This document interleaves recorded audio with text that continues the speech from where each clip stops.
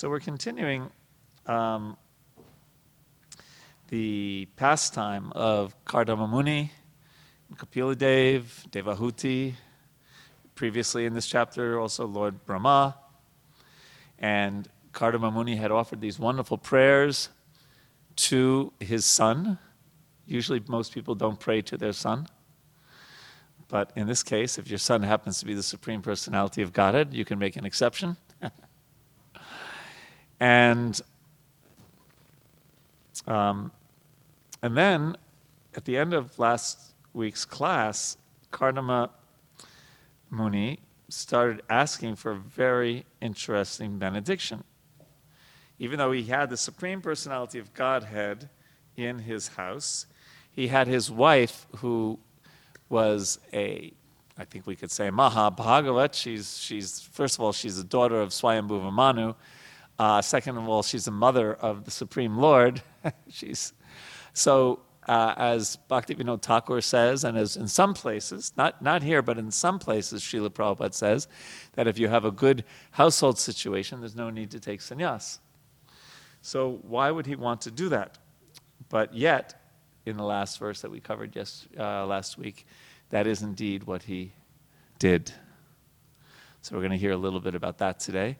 And then we'll go on to the next chapter, which we're going to take a little time with, maybe take 2 classes for that, because it's such an important chapter. One of the most quoted chapters, certainly in this canto and in the whole Bhāgavatam, the glories of devotional service, Kapila Dev. Om Namo Bhagavate Vasudevaya. Om Namo Bhagavate Vasudevaya. Om Namo Bhagavate Vasudevaya.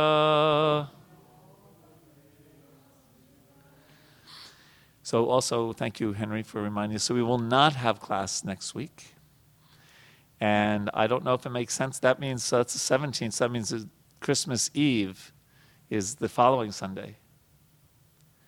I don't do anything on Christmas Eve except go to sleep early.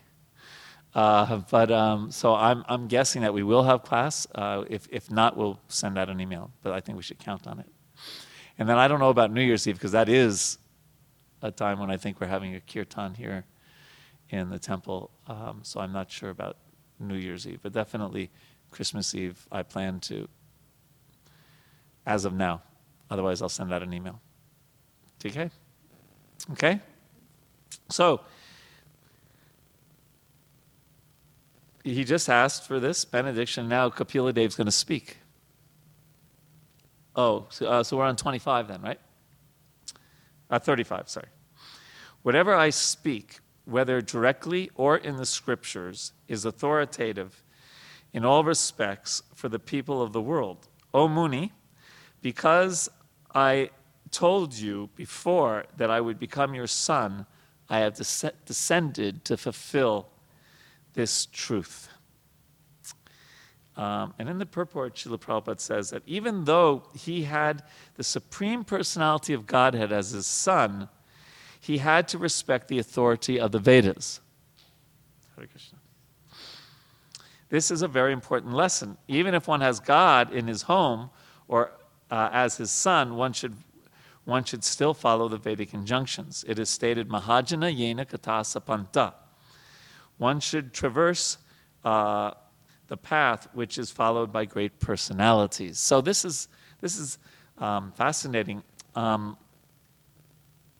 We talk about Guru, Sadhu, and Shastra, right? That these are these 3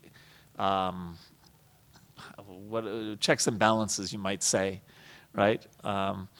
And we say, for example, here, like it says here, Mahajana yena katasa panta. Previously in that verse, it says, Dharmasya tatvam nihitam guhayam. Guhayam means mystery or secret, right? And dharmasya, the truth of dharma, dharmasya tatvam nihitam guhayam. It's in the heart of the great devotees, right? But we may not be able to distinguish who's a great devotee and who's not a great devotee, so we also balance that with other devotees, Guru, Sadhu, and then there's Shastra. And Shastra usually is the basis upon which you compare the other two. Now, of course, when we hear this word Vedic authority, we have to be a little careful because we know, if we've studied, for example, the Bhagavad Gita, the 3rd chapter comes to mind in particular, but other parts of the Bhagavad Gita, that the Vedas say many things. Even Krishna says, Trigunya Vishaya Veda, Nistrigunya Bhavarjuna. He says the Vedas mainly deal with the 3 modes of material nature. Nistrigunya, rise above those gunas. Right? Be transcendental to all of them, Krishna says in the Gita. So we just have to be a little careful when we hear the authority of the Vedas. We're talking specifically in this verse, the authority of the bhakti literature, the Bhāgavatam, the Bhagavad Gita, etc. So if we're talking in that sense, we should follow Vedic injunctions. The reason I say that is, if Prabhupada will even quote in the Bhagavad Gita a few verses, like by Madhavendra Puri, where he says, all these Vedic customs, just the ritual, he says, I bid you farewell. Chalo. Right? And he says, I just want to worship the Lord. Or I think earlier we read, I think maybe it was last week, that the devotee was praying, I don't care about the Vedas or Puranas, I'm just interested in Nanda Maharaj. Right? That's a very high level of devotion, but so just keep that in mind. But this wonderful statement, Mahajana Yena Kata Sapanta. One should traverse the path which is followed by the great personalities. And that beautiful analogy is given, right? That the great personalities, they cross the ocean of material existence in the boat of Krishna's lotus feet. But the nice thing is they return the boat back to the original shore so that we can also get on it. So, so that's nice. And then later on, towards the end of the purport, it says, in this age, hearing is more important than thinking, because one's thinking may be disturbed by mental agitation. But if one concentrates on hearing, he will be forced to associate with the sound vibration of Krishna. Krishna and the sound vibration Krishna are non-different. So if one loudly vibrates Hare Krishna, he will be able to think of Krishna immediately. This process of chanting is the best process of self-realization in this age. Therefore, Lord Chaitanya preached it so nicely for the benefit of all humanity. So here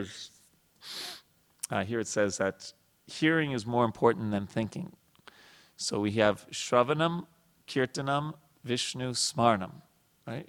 Shravanam means hearing, Kirtanam, and Smarnam, remembering. So those two lead to the remembrance. It's not so easy to just remember Krishna's pastimes. But when we hear and chant, the remembrance comes without any great effort. I remember one time taking a taxi from Vrindavan to Delhi, and I was with this person who was following the Babajis in Radhakund. And the Babajis, we can't, they're all different, so you can't make a sweeping generalization, but their basic idea is that Leela Smarnam is the way to perfection, by remembering the pastimes of the Lord. And he even had one of these watches that every 48 minutes an alarm went off, and he would say what Leela was happening at that time. But it's not the recommended. Lord Chaitanya emphasized the chanting of the holy names. And that so there's Nam, Rup, Guna, Leela, right? The holy name, Nam, Rup, the form of the Lord, Guna, the qualities of the Lord, and Leela, the pastimes of the Lord. And it's said in many places that by focusing on the Nam, the name, the other three become manifest. So that's what Srila Prabhupada is kind of, it seems, referring to here. Hearing is more important than thinking. Because it's not easy to just think of the pastimes, but you hear about them and you chant Krishna's names, just like we sang that song just now. That was a song all about Krishna's pastimes, Yasomati Nandana, etc. Brajaparo Nagara. Okay. Any thoughts on either of those 2 points in this purport?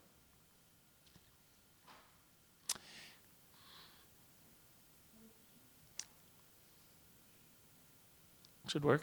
Hare Krishna. So, Prabhu, I'm thinking. Oh no, you shouldn't be thinking. You should be hearing and chanting. So, when we hear from our ears, and our mind is also engaged. Yes. So basically, or when we recite or chant, as I'm speaking, my mind is also trying to focus on what I'm saying. So basically, in parallel, my one or more senses are engaged together, right, in thinking or speaking about the Lord. And automatically the purification, to whatever degree it's coming, it is happening to my senses. Yes. So I was just trying to relate that how by hearing or chanting, how it's helping for like you said, when we say the names, we chant the names, automatically the qualities and pastimes, those things, they manifest. Gradually. So step by step. Dire. Yeah. Yes, well, how does that happen? Well, ultimately by Krishna's mercy, by Krishna's kindness.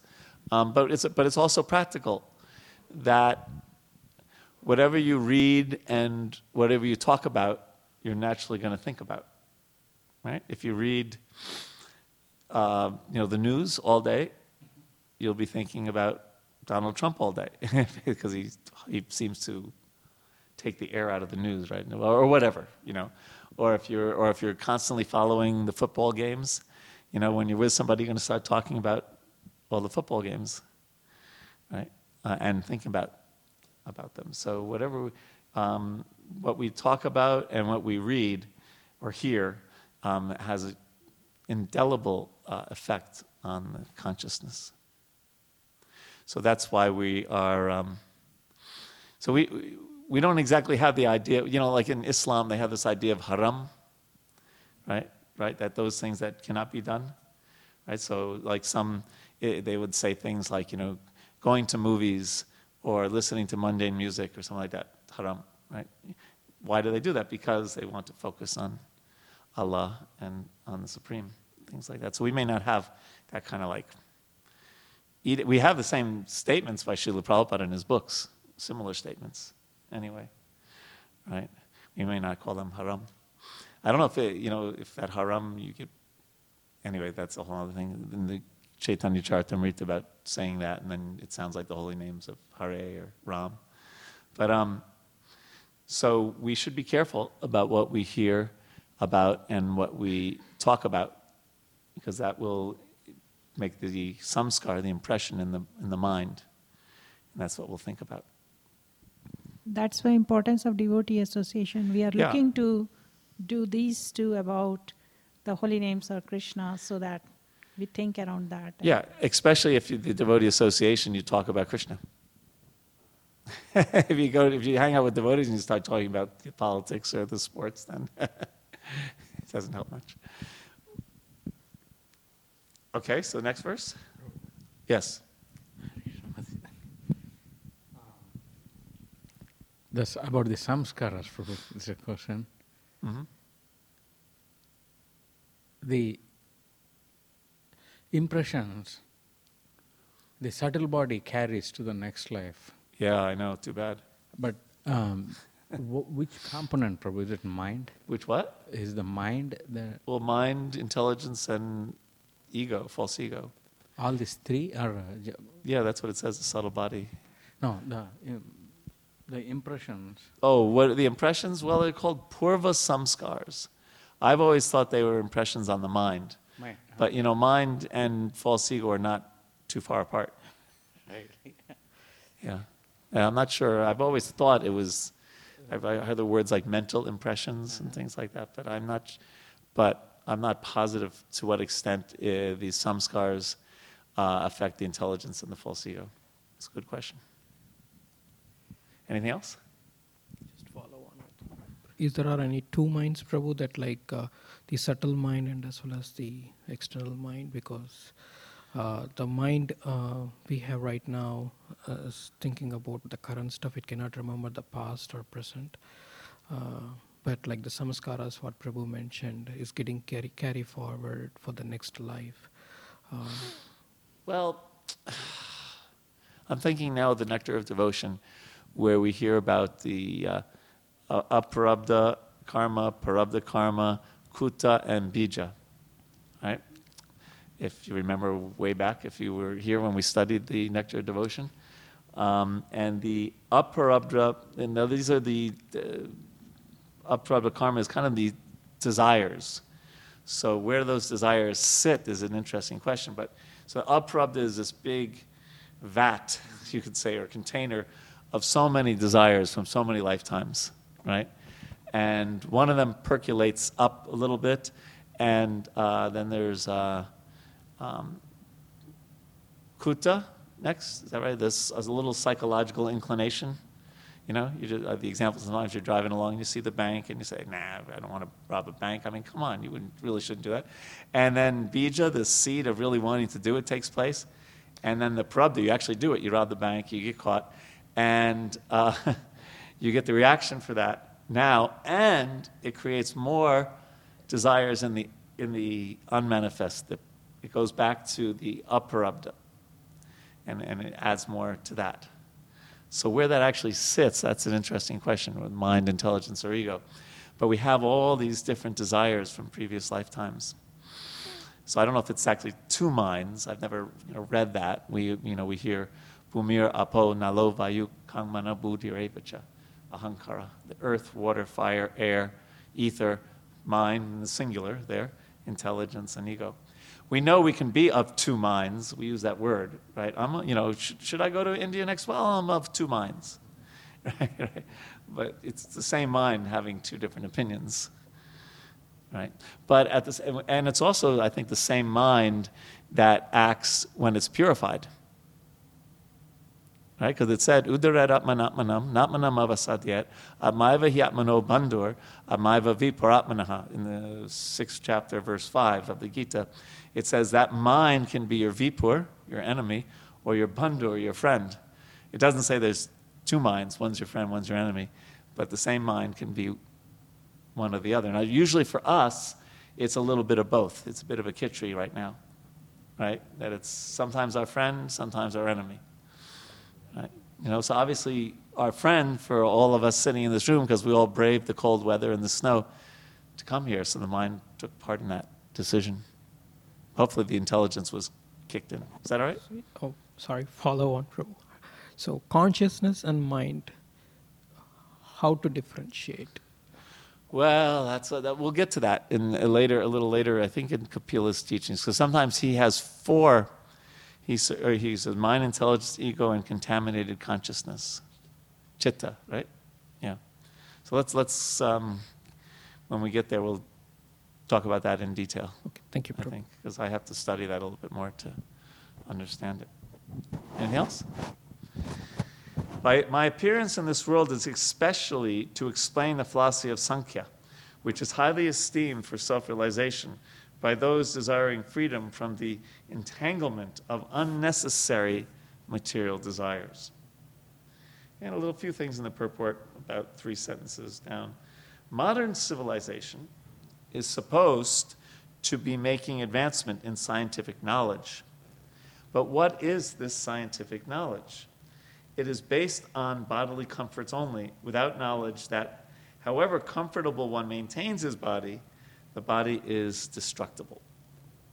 And then a little further, 1 sentence, 2 sentences later, that soul is eternal, but the body is not eternal. For our activity, we must have a body. Without a body, without sense organs, see that the body is senses primarily, right? There is no activity, but people are not inquiring whether it is possible to have an eternal body. Actually, they aspire for an eternal body because even though they engage in sense enjoyment, that sense enjoyment is not eternal. So it would be interesting if the world was all God conscious. Because it wouldn't necessarily mean you'd shut down the physics department and the chemistry department and the biology department and the math department and all these things. But they would have another focus, that might be. And they'd also be more aware of their limitations in any of those fields. And that's kind of the point, often the point that Srila Prabhupada makes when he talks about science, that if it's, like here he says, if it's all based on the body, right, then is that really helping the goal of life, which is to be a lover of God? Is having an Amazon Echo, does that advance the real purpose of life, especially human life, or whatever? So many, because obviously, to make one of those Amazon Echoes, or what is it, Alexia, whatever it is, I don't have one. It took a lot of work to do that, right? So it's not necessarily that modern inventions, etc., are bad, but because if they can be used in God's service, in Krishna's service, but in and of themselves, if they just make the body a little bit more comfortable, that's not the reason we have a human body. Not that we have a human body to purposely be uncomfortable. That's not the point, right? So that's the point here. It's interesting when he says modern civilization, because that famous one-liner by Mahatma Gandhi. What do you think of Western civilization? And he said, I think it would be a good idea. Right? So, so it is good to hear this regularly, because we can get very, very caught up in just all the things that happen in the world. And it's good to remember and be aware of the world wasn't always like this. Certainly in different yugas, so if you go way back, Satya Yuga, Treta Yuga, and even earlier ages, within my lifetime, I've seen things get so much more complicated, and there was a time when I remember saying to somebody, I saw they had a computer, and I said, why would you ever want a computer? And this was mid-'80s, I guess, something like that, or what, these are only 10 years old. Right now, people, someone who's born now couldn't even imagine that there was a time without a mobile smartphone, right? But it was only 10 years ago. The iPhone was created 10 years ago, right? So we should just have a good philosophical approach to what's happening in the world and to the inventions of the world and all the things of the world, because we don't want to lose track of the purpose of life. Some thoughts on that? Okay, we'll move on then. Using my computer to read the Bhāgavatam. I think I always wondered it would have been very interesting to. Maybe I mentioned this before, to go up to Srila Prabhupada if we could have at the time, and they had pen drives, and just tell them that all of your books and all of your lectures are on something this big. Right? Did I say that before? Yeah, amazing. This path of self-realization, which is difficult to understand, has now been lost in the course of time. So it was lost even bygone era, let's speak of today. Please know that I have assumed this body of Kapila to introduce and explain this philosophy to human society again.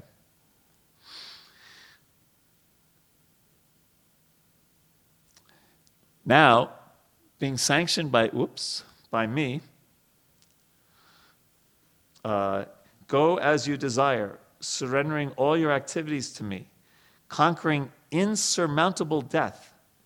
Worship me for eternal life. Purport, again about science. The modern so-called scientists do not have sufficient means to understand the process of victory over birth and death. Now, I think even any kind of sober scientist would say the same thing. They might not accept that there is anything to be conquered over, but no one still has made us eternal, or even living past 80 or 90 years for the most part. Could you imagine if there was a way to find out how to keep the body living to 120, 130? They would also have to figure out a way to deal with wrinkles and and memory loss and so many things. You might not want to live that long, right? Therefore, They set aside the question of birth and death. It's almost like, don't lay that trip on my head. Right? They do not consider it. They simply engage in the problems of the material body, which is transient and sure to end. Actually, human life is meant for conquering the insurmountable process, the cycle of birth and death. That can be done as stated here. Mam bhaja. One must engage in the devotional service of the Lord. So, in many places in the Shastra, and Srila Prabhupada will talk about how if we don't believe in karma and in reincarnation, there's such a strong tendency to live what the Shastra calls, or Prabhupada calls, an irresponsible life. So we need to work at that also, because we sit here, we understand it theoretically. We may accept it theoretically, but to really realize it deeply requires application.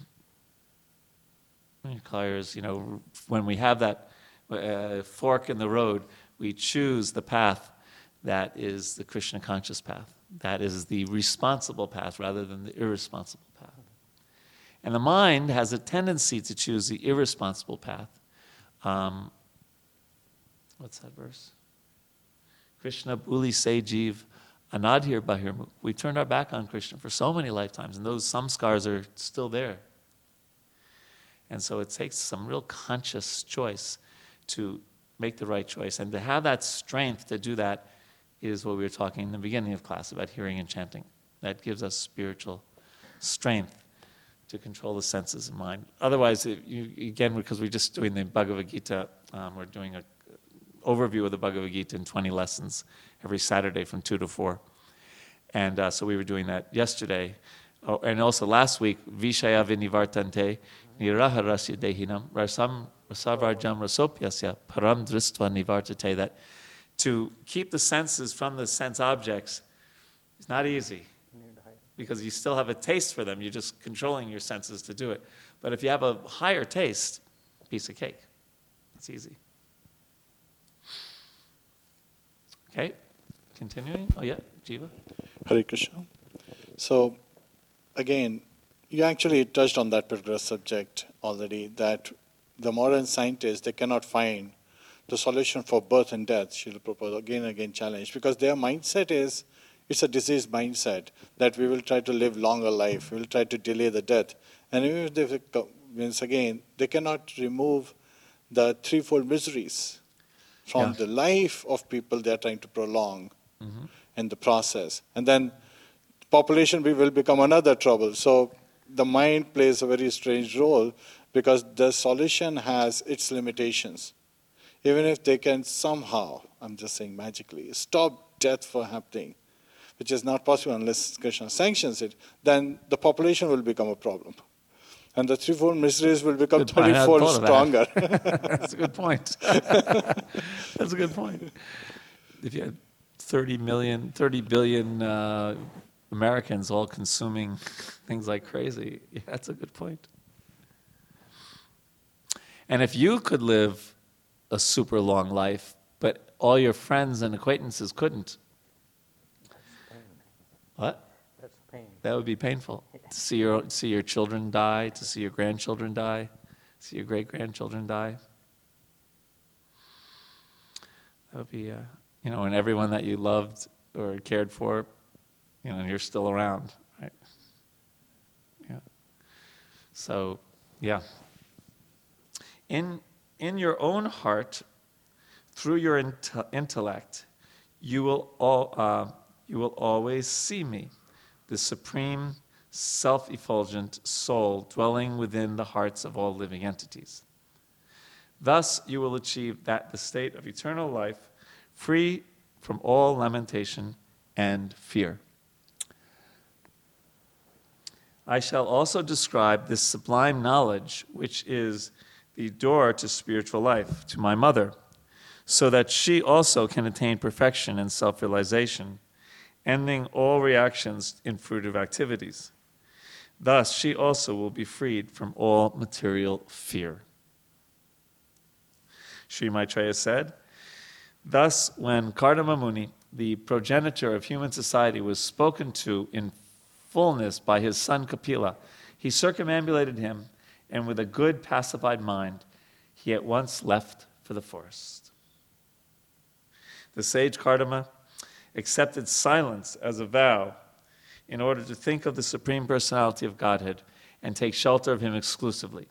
Without association, he traveled all over the surface of the globe as a sannyasi, devoid of any relationship with fire or shelter. It means he didn't cook for himself. He fixed his mind upon the Supreme Personality of Godhead, Parabrahman, who is beyond cause and effect, who manifests the three modes of material nature, who is beyond those three modes, and who is perceived only through unfailing devotional service. Thus, he gradually became unaffected by the false ego of material identity and became freed from material affection. Undisturbed, equal to everyone, and without duality, he could indeed see himself also. His mind was turned inward and was perfectly calm, like an ocean unagitated by waves. He thus became liberated from conditioned life and became self-situated in transcendental devotional service to the personality of Godhead Vasudeva, the omniscient supersoul within everyone. He began to see that the Supreme Personality of Godhead is seated in everyone's heart, and that everyone is existing on him because he is the supersoul of everyone. Freed from all hatred and desire, Kardama Muni, being equal to everyone because of discharging uncontaminated devotional service, ultimately attained the path back to Godhead. Yes?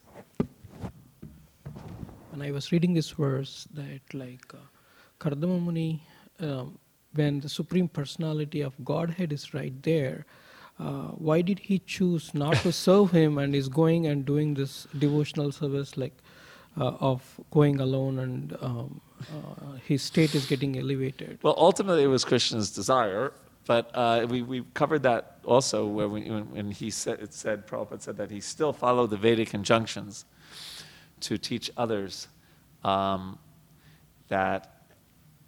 and Prabhupada mentions this often in this context, not in all of his books, but in this context, that if one has a nice son, then the husband can, at a certain point, either take sannyas or at least renounce his job and have his wife well situated, comfortably under the care of the eldest son.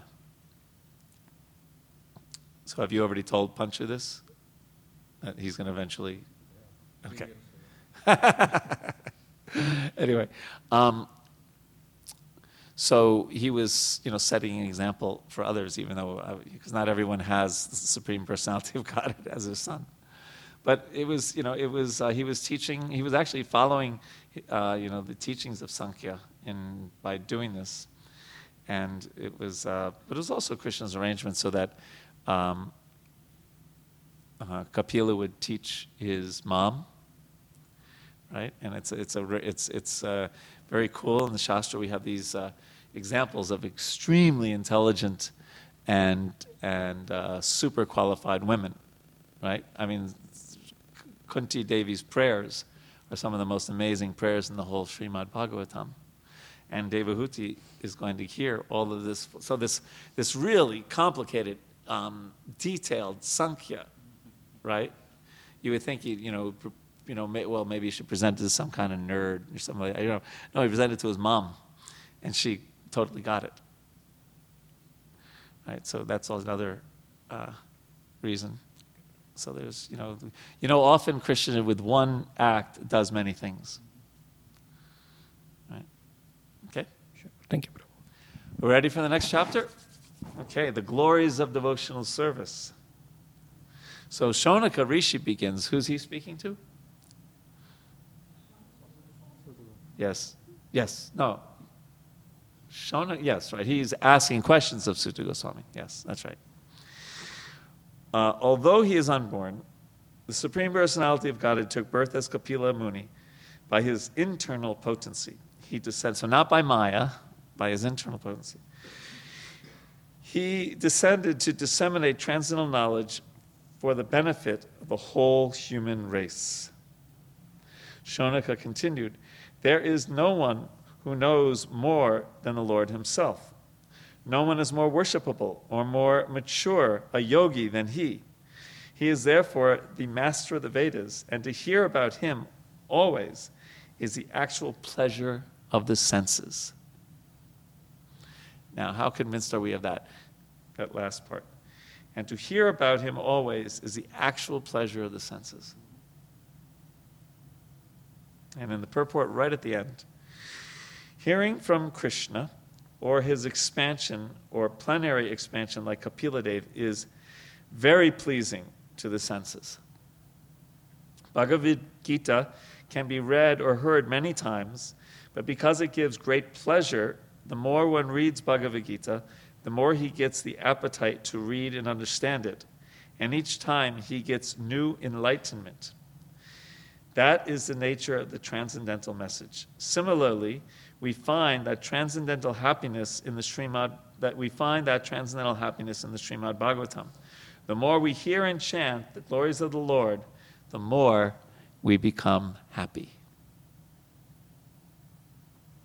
So again, like in that verse in the second chapter of the Gita, where it says, what's day for the conditions, for the liberated soul is night for the conditioned soul, and vice versa. So most people wouldn't necessarily think that hearing and chanting the glories of the Lord is the way to become happy, or one of the best ways to become happy. So therefore, because we're surrounded by a society that doesn't understand that, it's very important for us to experience that, not just theoretically, but practically.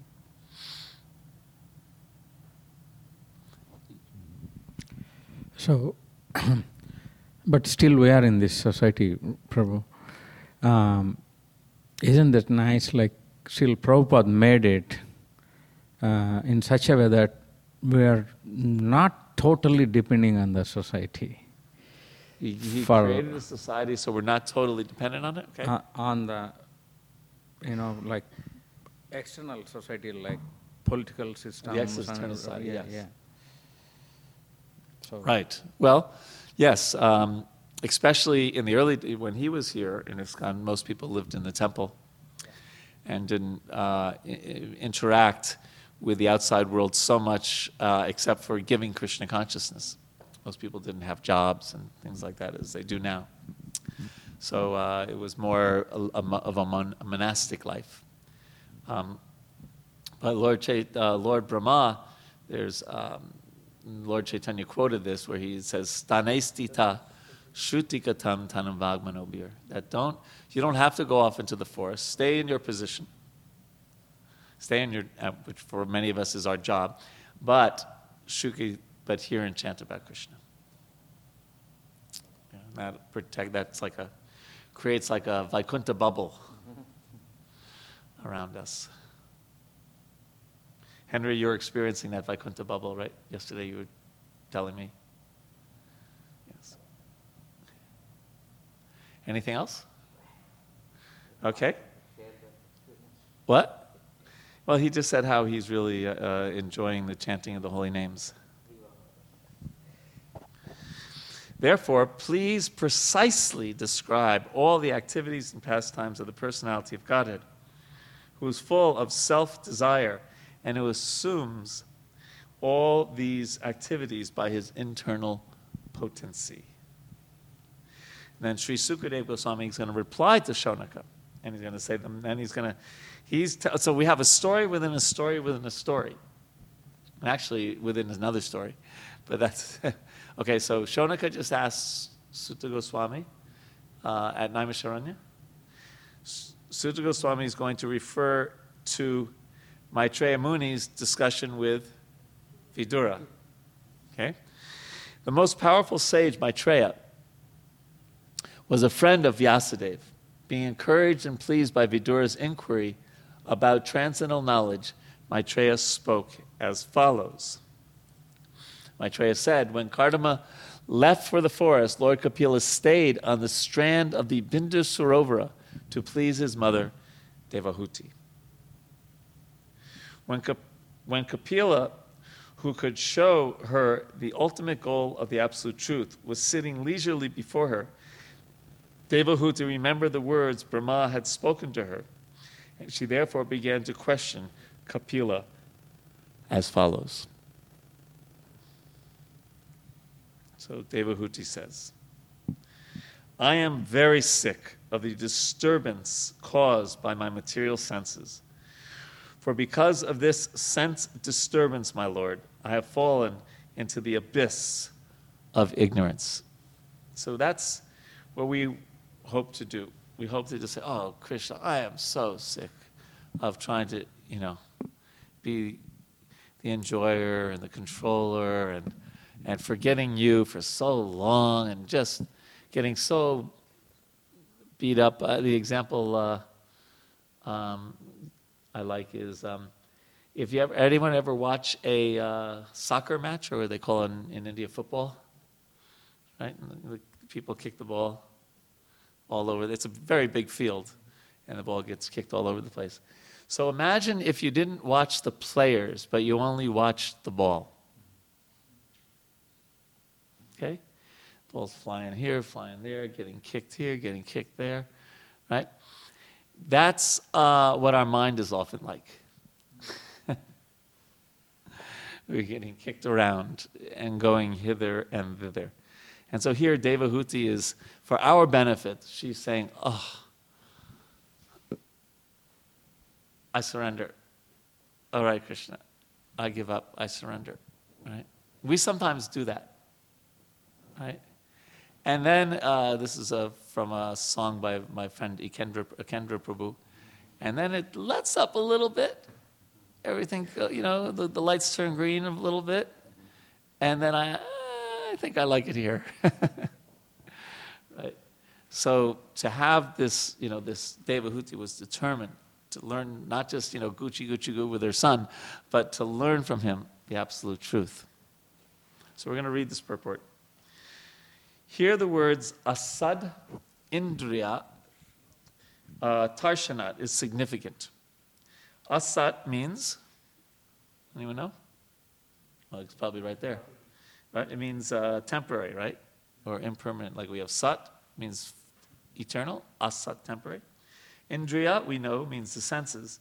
Thus, asat indriya tarshanat means from being agitated by the temporarily manifest senses of the material body.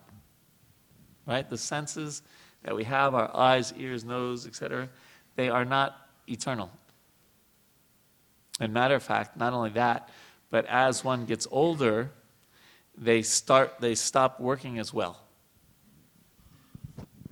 Right? I know myself, like for example, I find if I'm in a busy place and I'm having a conversation with someone, it's harder for me to hear them now than when I was in my 20s or 30s. The hearing is not as strong as it was.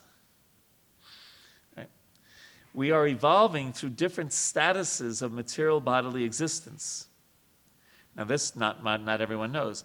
Sometimes in a human body, sometimes in an animal body. And therefore, the engagements of our material senses are also changing. Right? We don't have the same, for example, taste for food as a hog, or as a bird, or as a cat, or as a dog. Right? Like that. Prabhupada would used to say, right, if you give a hog some really nice halava, no thanks. But you give him something else that we won't mention, very nice. Right? So the senses are changing. Anything which changes is called temporary. This is right from that verse, na sato visayo bhavo na bhavo vijite sataha, in the second chapter of the Gita. That which is temporary, in one sense you could say doesn't exist, in one sense. And that which is eternal never doesn't exist. So here, anything which changes is called temporary, or asat. We should know that beyond these temporary senses are our permanent senses, which are now covered by the material body. So this is the difference between Vaishnavism and Mayavad, that they think that spirituality is no longer having senses. So it's a negation of the negative. But Krishna consciousness is the positive alternative of having senses but using them in Krishna's service. And then ultimately having permanent senses with a permanent spiritual body. Which are now, okay. The permanent senses, being contaminated by matter, are not acting properly. Devotional service, therefore, involves freeing the senses from this contamination. When the contamination is completely removed and the senses act in the purity of unalloyed Krishna consciousness, we have reached Sad Indriya, not Asad, Sad Indriya, or eternal sensory activities. Eternal sensory activities are called devotional service, whereas temporary sensory activities are called sense gratification. Unless one becomes tired of material sense gratification, there is no opportunity to hear transcendental messages from a person like Kapila. Devahuti expressed that she was tired. Now that her husband had left home, she wanted to get relief by hearing the instructions of Lord Kapila. Any thoughts? Okay. Text 8. Your lordship is my only means of getting out of this darkest region of ignorance, because you are my transcendental I, which by your mercy only I have attained after many, many births. Right? So we say Shastra Chakshus, right? To see through the eyes of Shastra. Right? It's really a challenge to do that, to really see the world and see our life and see our daily activities through the eyes of Shastra. Any thoughts on that? Prabhu, I have a question on previous point. Mother Devahuti told she is getting tired. But her service was service to Kardam Muni. Mm-hmm. Right? And it's not like material. No, but she also had spent, what was it, 100 autumns flying around. Oh, yeah, okay. You know. Yes, yeah, right. Okay. So then she said, oh, geez, what a waste of time. That, okay? Okay, thank you. Yeah. Any other thoughts? Yep.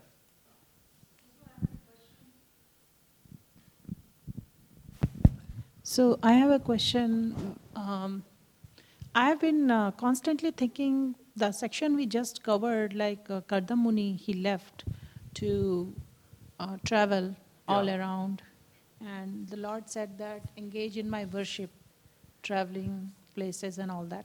And Prabhu also questioned that earlier, why to leave service of the Lord directly as a son and go places, to which you said that that's what he was instructed. Many things, yes. And so, I mean, in real life now also we see so many senior devotees, they travel all over the world preaching. I mean, they may or may not be grihasthas, or kind of they have, I mean, they are in that age group where it's recommended they should. Like your Guru Maharaj. 50 onwards, like you have mentioned several times in the classes also. Oh, well, he's a sannyasi. So is it to cultivate detachment from the grihastha life, and at the same time to carry the message of God to other masses, which is devotional service too, like Krishna says, who shares my knowledge, and and brings, basically they are trying to serve Krishna by removing ignorance of the people, sharing with them signs of Krishna, bringing them closer to Krishna, rather than staying in one temple and directly worshipping. Right. So for mostly it's to dedicate their life to service to Krishna. Some of them may stay in one place to do that service. That's another thing. That's individual needs and the needs for devotional service in a particular situation.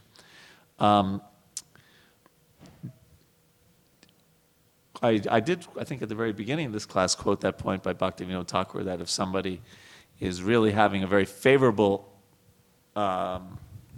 relationship with the wife and they're both focused on devotional service, then there's no need for sannyas, he says.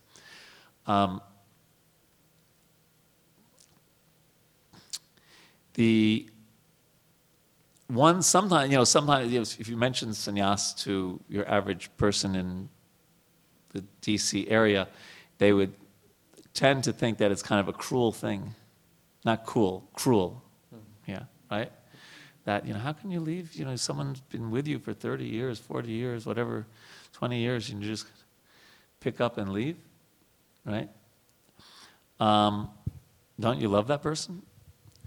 It can be seen as a very wonderful thing, because if you just, because one of you is going to die, right, earlier than the other, right, and so the question, so there was going to be separation no matter what. So whether it should be planned and done carefully. And, because especially now in ISKCON, if a husband wants to take sannyas, they have to make sure that the wife is financially taken care of, emotionally taken care of, has a place to stay, not just like, see you later, alligator, right? So planning that and then dedicating, and then both of them have a time where they're not just clinging on, even though death is going to rip us apart, but consciously saying, death is going to come, I can deal with this. Right, so it has maybe not soft-hearted, but it acknowledges a reality. It acknowledges a reality that we all have to face. That even the greatest, matter of fact, one could argue that the most wonderful relationships, let's say between husband and wife, that even is more painful when one of them dies. Right? Isn't it very often? It happened actually with my in-laws, that they had been married a very long time, 50 years maybe. I don't really know. And then very soon after, my mother-in-law passed away. My father-in-law just kind of lost the desire to live, right? And didn't take care of himself so well, and passed away soon after that. And somewhat after that, but we see that often in the world. Not always, but often. So there is that extra benefit of accepting the reality and dealing with it. And it doesn't have to be, cold-heartedly. I know, for example, like with a good friend of mine, I guess I won't mention his name, but a good friend of mine who was a grihast and then took sannyas. And, so he wanted to be a really good sannyasi, which means to really focus on his renunciation. But he made total arrangements to make sure that his wife was fully taken care of.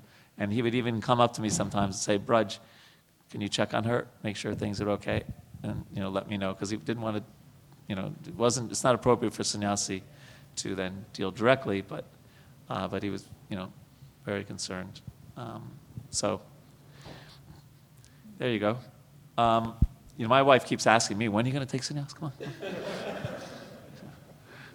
on. Yes, Mike? Hare Krishna. The Benedictines in the Catholic Church. Hold on, Mike. You know better than me. Hold it properly. It's on. Yeah. Okay. Can you hear me? The Benedictines? The Benedictines in the Catholic Church, when they join the order, many of them take a vow of stability. So they vow to not leave that place. And I think the idea there is to consolidate a community that doesn't move out around too much, so that a solid identity and a physical foundation of a community can be placed. And I'm wondering if, ISKCON experienced very quick expansion at the beginning, and I'm wondering if it's changing more towards a situation where a vow of stability makes more sense than a vow to wander. Well, different slopes for different folks. I think it would just depend. Of course, when one's health is deteriorating, an intense period of travel, obviously, is difficult, right? There are some benefits for a renunciate to, what is that saying? A rolling stone gathers no moss, right? So you don't, renounce your family and your house and everything, then you just have another house, So that's one of the benefits of traveling. Even there's a pastime where Narada Muni gets cursed to travel constantly, right? And Srila Prabhupada writes in the purport that it seems that I think I've also been cursed by some of the parents of my disciples, and therefore I constantly have to travel. So I think it really would depend on the situation. So that's the benefit of the traveling, I found that this is giving away trade secrets here. If I travel a lot, if let's say I have like a really good class, right? I know how to give it. I got it in my mind, make a point, right? I can give that same class at 10 different temples, and if they haven't, nowadays it's a little harder. They can listen on the internet, but otherwise, in the old days, and we say, "Wow, that's a really good class," and then they don't realize it's the only good class I can give because I give it, so many times. But that's one of the advantages. But there are people like I know. Matter of fact, our very dear friend, His Holiness Mukunda Maharaj, who is in the hospital right now. And is on the mend apparently, but he's in his mid-70s, one of the more senior people, and one of our, maybe some of the devotees here, I know Mataji knows him very well. He stayed here some time, and now he's just staying in one place in Australia, and that just, for someone of his age and his health requirements, makes total sense. Is that all right? Yeah, and maybe it's just my personality, my mindset, but for me, it seems like the vow to wander benefits one person, mostly, the guy who's wandering. A vow of stability is a commitment to everyone who lives there. So I kind of lean that way. Like I prefer the vow of stability just because it seems to benefit the immediate community. Well, yes, and it's not or, it's not but, it's and for the very same reasons of benefiting others, traveling is sometimes emphasized because you meet, so many people. And so you need both, right? You can't, it's just like if we were all if there was no temple here and we were all just, going around, you couldn't help people come to the next step. They would all get introductory Krishna consciousness 101, but there's no 201, 301, 401, So it does seem like in our community here to be somewhat of a good combination. We get, let me see if I get everyone's name. We get Gopal Krishna Maharaj, Ramapad Swami, Jayapataka Maharaj was here not too long ago, Radhanath Swami, Vaisheshika Prabhu, who am I missing amongst Hanuman Prashek Maharaj, etc., right? And they come, they stay for a few days, and then they go. But then we also have devotees may not be on that stature, but people like Anuttama Prabhu and others who stay here, and that kind of combination is nice. I think you'd all get pretty bored of having Braja Bihari giving all the talks all the time. Of course, he does give this one, so it's nice to have that variety as a spice of life. But we will make sure that we create a Benedictine ISKCON for you. Yeah. Yes, Jiva. Yeah, there you go. Hare Krishna. So just following up to the purport you're referring to, where Srila Prabhupada said that, it seems like I also have to travel because of the disciples' parents have given a similar curse to me. So as he's saying, further he goes in the purport in describing that once my disciples are mature, maybe I can pass it on to them and can stay at one place. Yes, he did say that. So it was very interesting. I kind of saw that, he is saying that I want to get into that stable position while others can travel. Because that's what Bhaktisiddhanta Saraswati Thakur would do. He would send out his disciples afterwards when he was sick, And the disciples were traveling more than he himself. So that's just a Yes. tradition that goes on. And at the very end of life, one does what's called nirjan bhajan, where one just stays in one place and just focuses on chanting and hearing, like that. Yeah, I mean, what you just said, I guess, has kind of been my philosophy in life, because, sometimes you'll run into an ISKCON devotee who's been at 18 different temples in their career. But really, for me, it's just been 3 over 40 years. And for my wife, also 3. Just for her, San Diego, Vrindavan here, and for me, Detroit, Vrindavan here. So, like that. Okay, but shall we wander to the next verse? Okay, and remind me to end 5 minutes early, Michael. Okay, you are the Supreme Personality of God. I'm not talking about you guys. That was supposed to be a joke. The origin and Supreme Lord of all living entities. You have arisen to disseminate the rays of the sun in order to dissipate the darkness of the ignorance of the universe. Text 10. Now be pleased, my Lord, to dispel my great delusion. Due to my feeling of false ego, I have been engaged by your maya, your illusion, and have identified myself with the body and consequent bodily relations. In the purport, about 4 sentences down. Does this mean that the Lord discriminates by engaging one in his devotional service and another in sense gratification? Is it just like, eeny, meeny, miny, mo? Right? Kind of thing. If that were true, it would be an incongruity on the part of the Supreme Lord, but that is not the actual fact. As soon as a living entity forgets his real constitutional position of eternal servitorship to the Lord and wants instead to enjoy himself by sense gratification, he is captured by Maya. He chooses Maya. We choose Maya. And then we're influenced by Maya. So this is speaking on the existential level. Then skipping 3 sentences.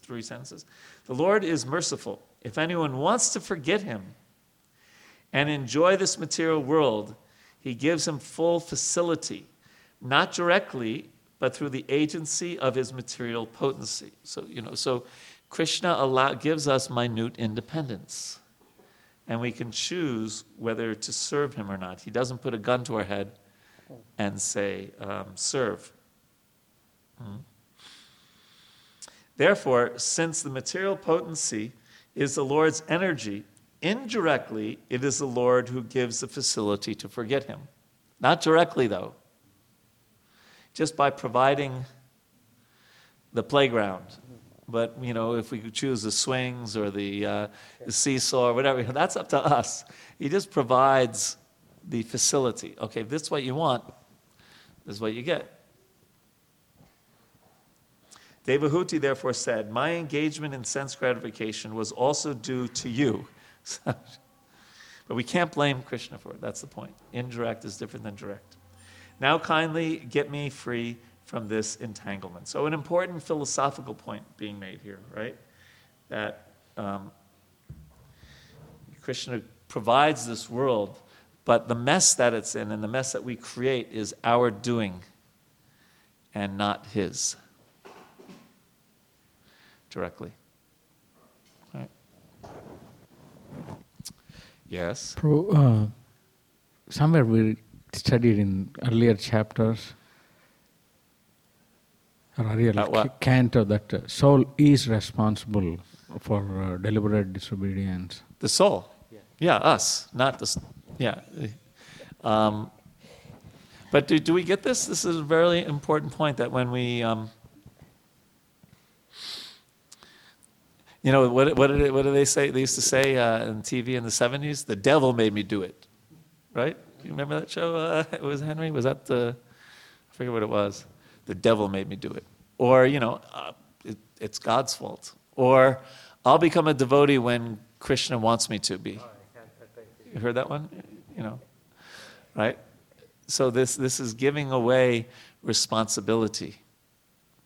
But we have think of it, response and ability.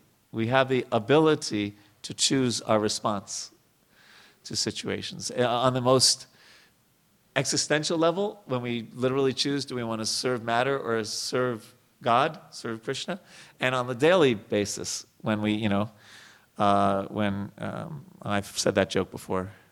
When there was a fork in the road, Yogi Berra says, pick it up. But anyway, there's a fork in the road, and we have a choice between doing the right thing or doing the not so right thing, or sometimes doing the really wrong thing.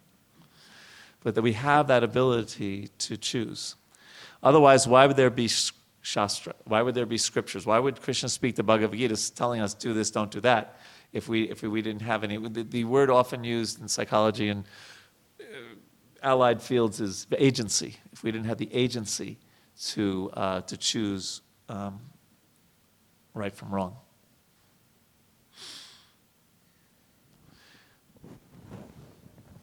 And one of the problems of the world today, one of the challenges in the world, is the wrong seems like much more fun. Right? There was a guy when I was growing up, what was his name? Billy Joel, who sang who is it?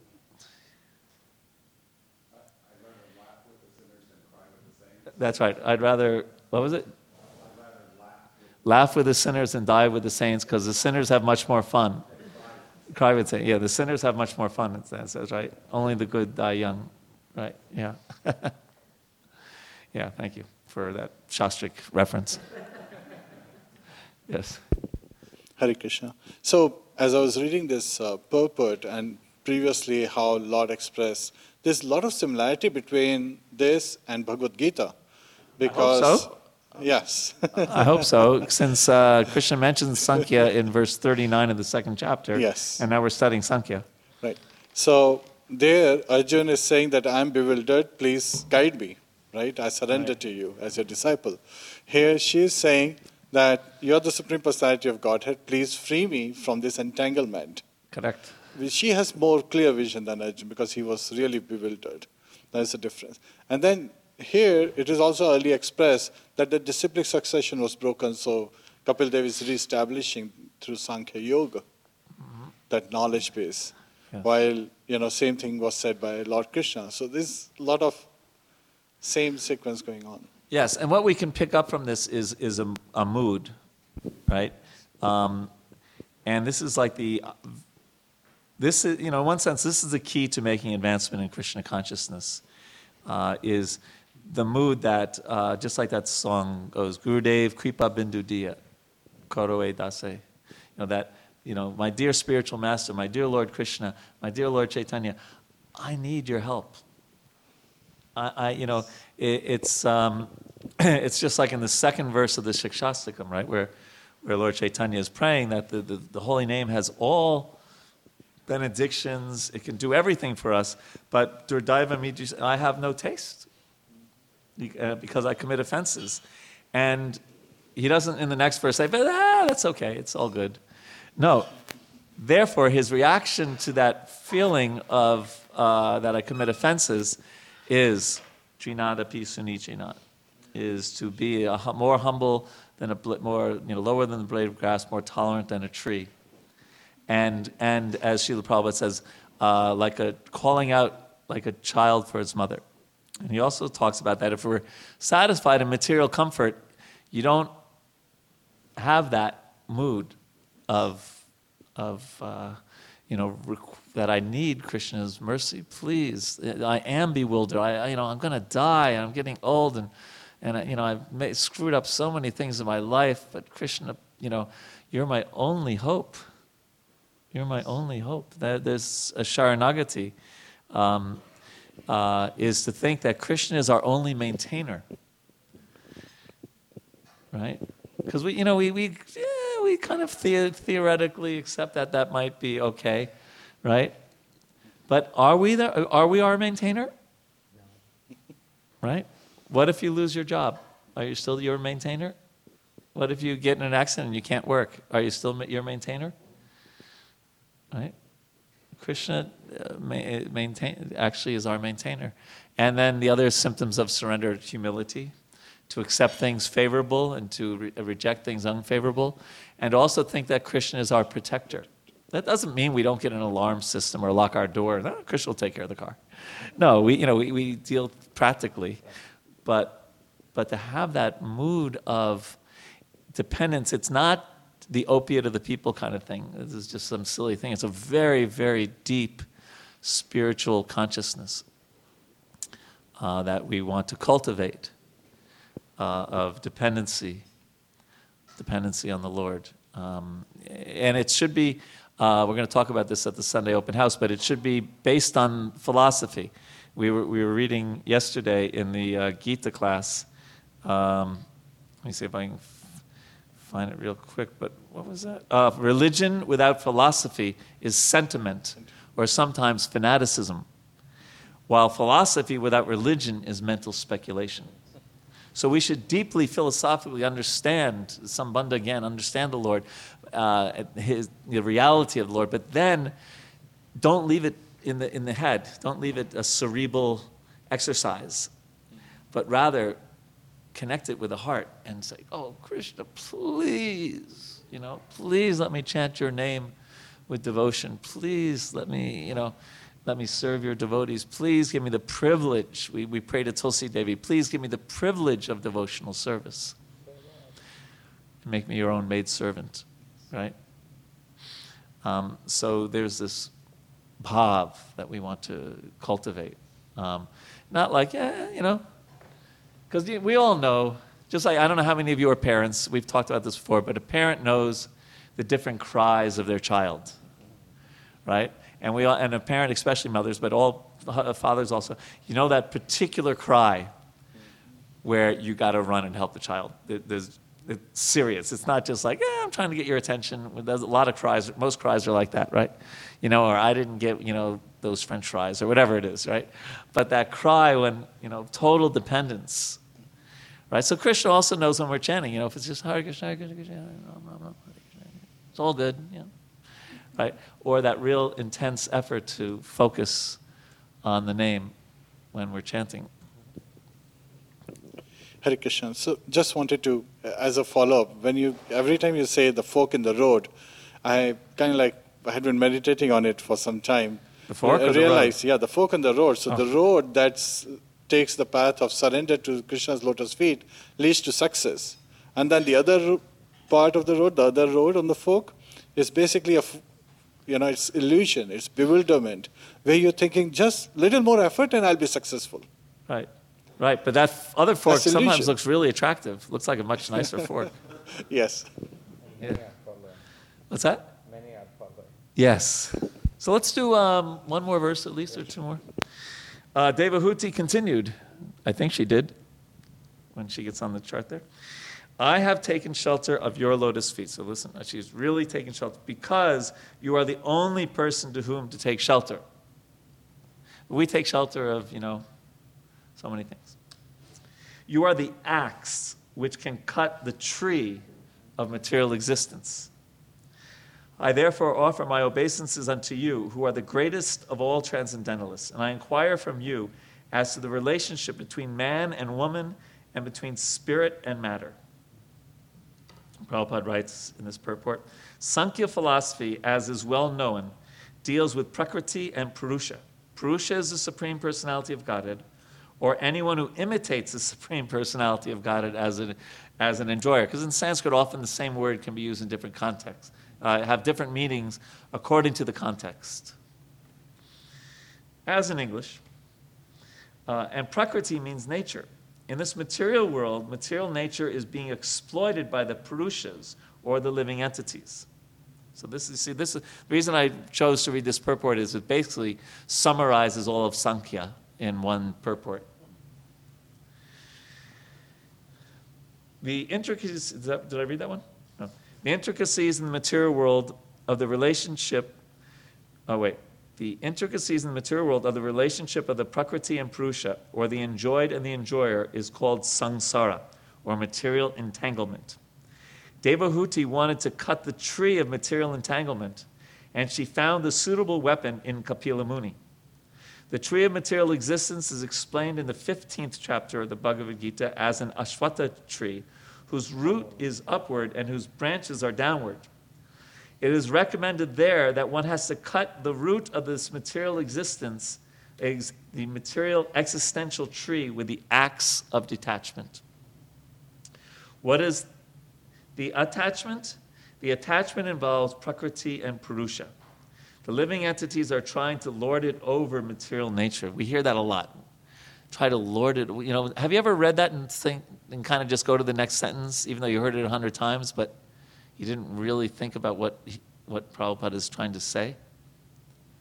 So there's this material nature, right, all around us. And instead of trying to take that nature and use it in Krishna's service, we try to be the Lord, because the Lord is the enjoyer. We try to be the Lord of this material nature and use it looking out for number one, ourselves, or our extended number ones, our family, our society, etc. So that's what lording it over material nature means.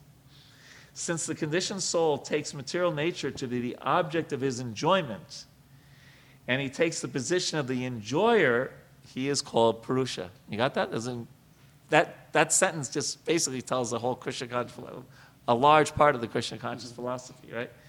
We take our material nature, this world, and all the objects of it, to be for our enjoyment, and therefore we take the position of the enjoyer of those things, and therefore we're called the Purusha, although Krishna is the real Purusha. Devahuti questioned Kapila Muni, for she knew that only he could cut her attachment to this material world. So again, that point about we can't do it on our own. We need help. Right? The example that Prabhupada gives sometimes we've talked about before. How are we doing time-wise? Because I had to end 5 minutes early today. Yeah, we have 3 more minutes, right? Prabhupada gives the example that I remember when I first saw this, it was totally mind-boggling, but after living in India for 21 years, I got used to it. The person on the bicycle holding on to the back of the tractor or the bus, and just smiling, and not having to pedal or anything, just, Can you imagine doing that in Potomac? Someone would call 911 within like 3 seconds. And that the idea, though, that he didn't have to pedal, he's just taking the energy. And so that's what we need to do. We need to grab hold of Krishna's, or as Prabhupada would say, just grab hold of my dhoti as a spiritual master, and I'll drag you back to Godhead. But, that idea that we are not strong enough on our own. The living entities in the guises of men and women. So we all have our guises on for this lifetime. Some have the guise of men, some have the guises of women. But the idea of the word guises is that it's not permanent. And as a matter of fact, you wouldn't be surprised if most men in this world become women in their next life, because that's who they meditate on, and vice versa. Now, of course, that's not, we won't think about the LG and all that stuff, but, but just the idea, right? Okay. So the guy, I thought that was a really, sometimes Srila Prabhupada just cuts right to the chase, right? In the guises of men and women are trying to enjoy the material energy. Therefore, in one sense, everyone is Purusha, because Purusha means enjoyer, and Prakriti means enjoyed. In this material world, both the so-called men, there it is again, and the so-called woman are imitating the real Purusha. The Supreme Personality of Godhead is actually the enjoyer in the transcendental sense, whereas others, us, we're actually Prakriti. So we're actually Prakriti, but we're trying to be Purusha. Jai Sisi Gorditai Sikra Bhakshwan Hanuman Shishi Radha Madamaha. The living entities are considered Purusha. In the Bhagavad Gita, matter is analyzed as apara, or inferior nature, whereas beyond this inferior nature, there is another superior nature, the living entities. Living entities are also Prakriti, or enjoyed, but under the spell of Maya, the living entities are falsely trying to take the position of enjoyers. And, it's like the fish out of water, right? You can give the fish anything, a Mercedes-Benz and an unlimited ATM card and whatever, right? All the fish wants to do is go back in the water, right? So similarly, we're trying so hard to enjoy this world and be the Lord and control things, and things don't go our way. We get so frustrated. And everything changes if you just say, Krishna, I'm yours. I'm a Prakriti, not a Purusha. That is the cause of samsara bandhan, or conditioned life. Devahuti wanted to get out of conditioned life and place herself in full surrender. So that is the end of the class today. So next week there will not be a class. And I plan to have a class on Christmas Eve morning. If there is any change, I'll send out an email about that. But otherwise, we will have a class 2 weeks from today. But no class next Sunday. My son is graduating from college, so I have to go to the graduation. I mean, I want to go to the graduation. I got to go to the graduation. So have a wonderful Krishna. Yes, Boo? We're quick. Okay, outside afterwards. Okay. So have a wonderful Krishna conscious week, and we'll see you soon. Hare Krishna. All glories to Srila Prabhupada.